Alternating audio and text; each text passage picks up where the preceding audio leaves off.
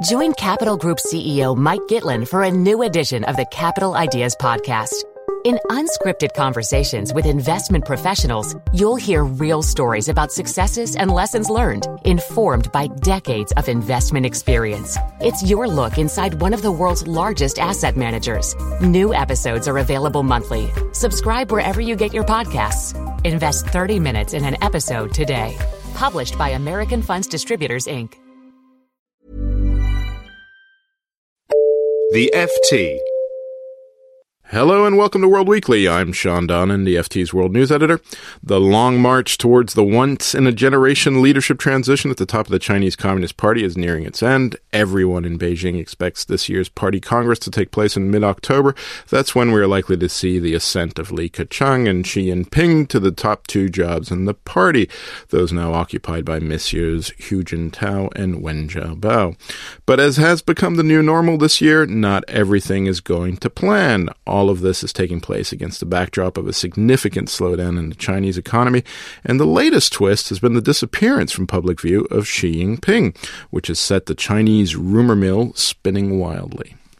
Joining me down the line from Beijing is Jamil Andolini, our bureau chief. Here in the studio is Tom Mitchell, our deputy news editor and an old China hand. And from Washington, we're joined by Jeff Dyer, Jamil's predecessor in Beijing, and now our U.S. diplomatic correspondent. Jamil, let's start with you. What's the latest on Xi Jinping, and should we be worried that we haven't seen him in public? So it's been 2 weeks since we last saw Xi Jinping in public. The news today in state media was that he sent his condolences to the family of a dead revolutionary hero who was 101 years old and died last week. So this is the very first official sign that he's not dead or in a dungeon somewhere. So no photo of him, no footage of him, no recording, no sign that he's actually fit and well, but a signal from the party that he's still somewhere on Earth. And what has been the official explanation for this? There hasn't been one at all. I haven't been myself. I've been out of town for the last couple of days, but apparently every day at the foreign ministry briefing, the reporters are asking where he is, and there's this comic moment where the Ministry of Foreign Affairs spokesperson says, "I've told you everything and explained everything in full." And they say, "Oh, can you explain it again?" They say, No, I have already explained everything. So they're providing zero information and then telling everyone that they've already given all the information.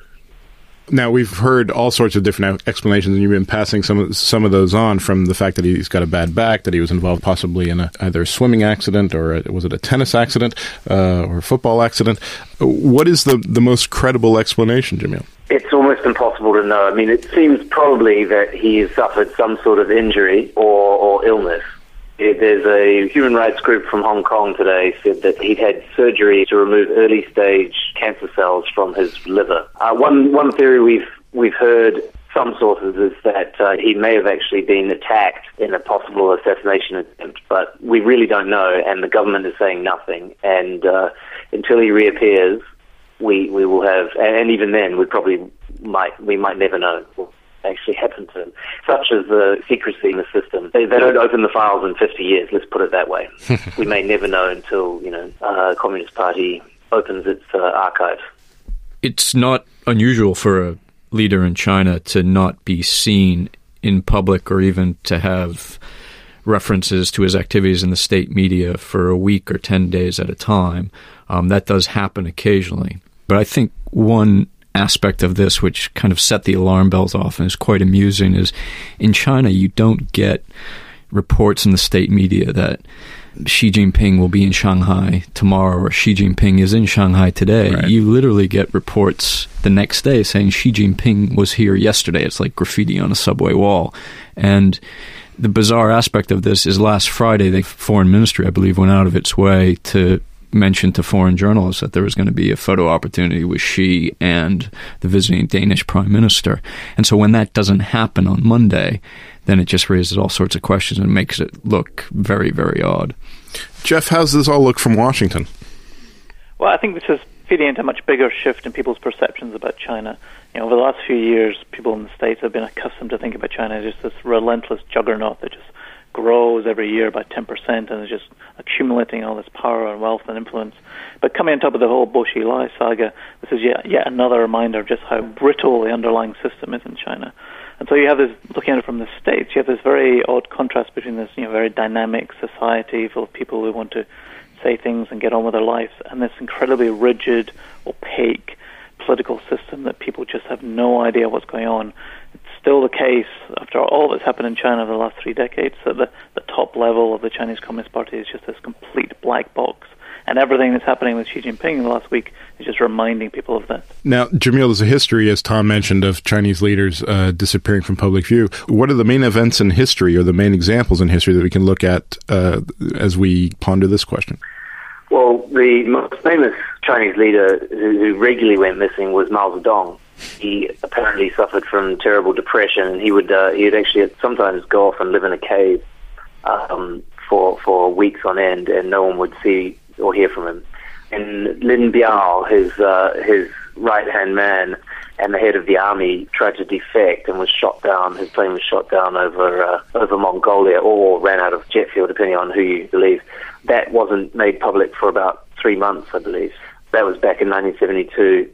Other leaders, regularly just went missing. The famous one, Tom was just reminding us of before, was in 1993, the then Premier of China, Li Peng, disappeared for 3 months, cancelled overseas trips because he had a cold, apparently. Many years later, it turned out that he'd had a heart attack. What's funny about this latest disappearance is Deng went missing for various periods when his star was rising and falling in the mid-1970s, but Mao-era China was North Korea writ incredibly large. When Li Peng disappeared with the longest cold in the history of medicine in 1993, he didn't have Twitter and Weibo, the Chinese equivalent, to contend with. Now you do have Weibo, and so Xi's disappearance becomes a matter of national public humor. And a friend of mine in Beijing was saying, for example, they can censor the Chinese characters for Xi Jinping in order to weed out a lot of references, but now people have started tweeting in English. Where is she, spelled S-H-E? And reply to that line is only who knows, H-U, as in Hu Jintao, the president. So it's, these absences are just happening in a totally different environment, which just makes it all that much more fascinating, really. I mean, the other thing that's very different this year is the fact that the Chinese economy is seeing a significant slowdown. How is that playing into the leadership transition, Jamil? Well, it makes the government clearly nervous that the economy is slowing as much as it has. We've seen the economy slowing for the last 2 years, but it really seems, from all the data we look at, the slowdown seems to be getting worse. So what that means is that you've got a leadership that are trying to organize a orderly transition of power, but at the same time they're trying to consensus over what to do about the economy. And when the guy who's supposed to be leading the whole ship goes missing for a couple of weeks, it probably makes it a little harder to get a consensus what to do exactly about the economy. Tom, what do we know about Xi Jinping and Li Keqiang and their records as economic managers?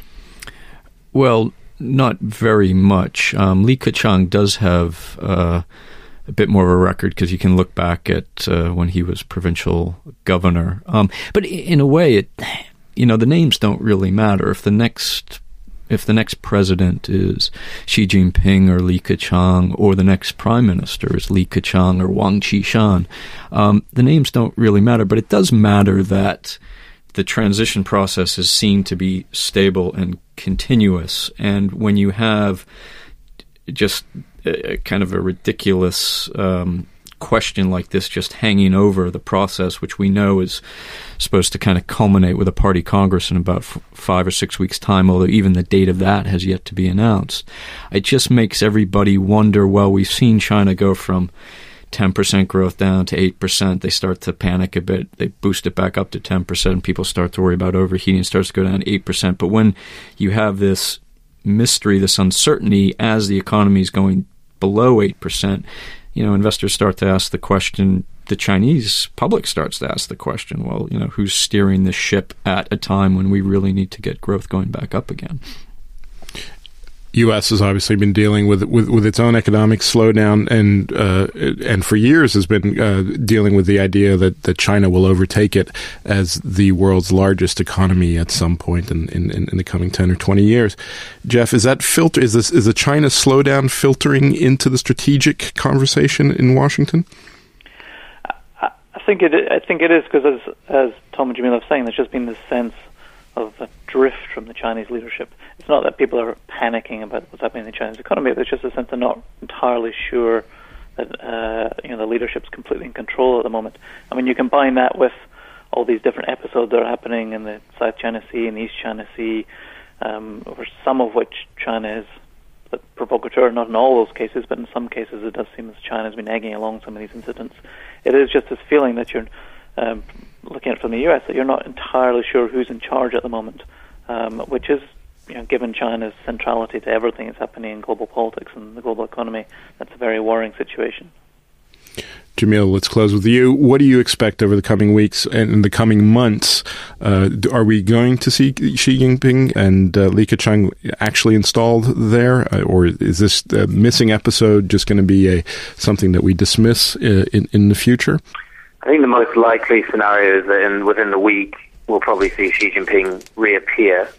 He may have lots of bandages on underneath his dark suit, but I think he'll be wheeled out in public in the next week or two, and we'll probably never know exactly what happened to him. As long as he reappears, as long as he's not seriously incapacitated, he's definitely going to be the next president of China. And we're pretty sure that Li Keqiang, the guy lined up for the premier slot, is going to take that slot as well. And of course, if that doesn't happen, if Xi Jinping doesn't appear within the next 2 or 3 weeks, then things are seriously, the whole Chinese political system is going to be turned upside down. It's going to be a really serious thing. But I think that's probably unlikely. And that's it for this week. My thanks to Jamil Anderlini in Beijing, Jeff Dyer in Washington, and Tom Mitchell here in the studio in London with me. I'm Sean Donnan. World Weekly is produced by Martin Staba. Till next week, goodbye. For more downloads, go to ft.com/podcasts.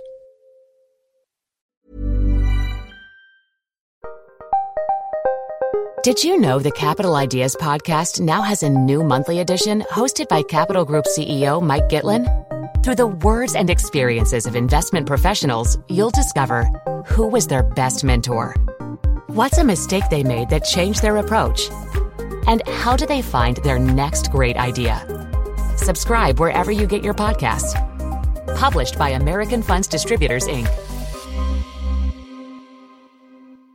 Here at Bellingcat, we get to the bottom of things. From a global crisis to an underreported event, we find the facts using publicly available tools and resources, uncovering what is hidden on and below the surface.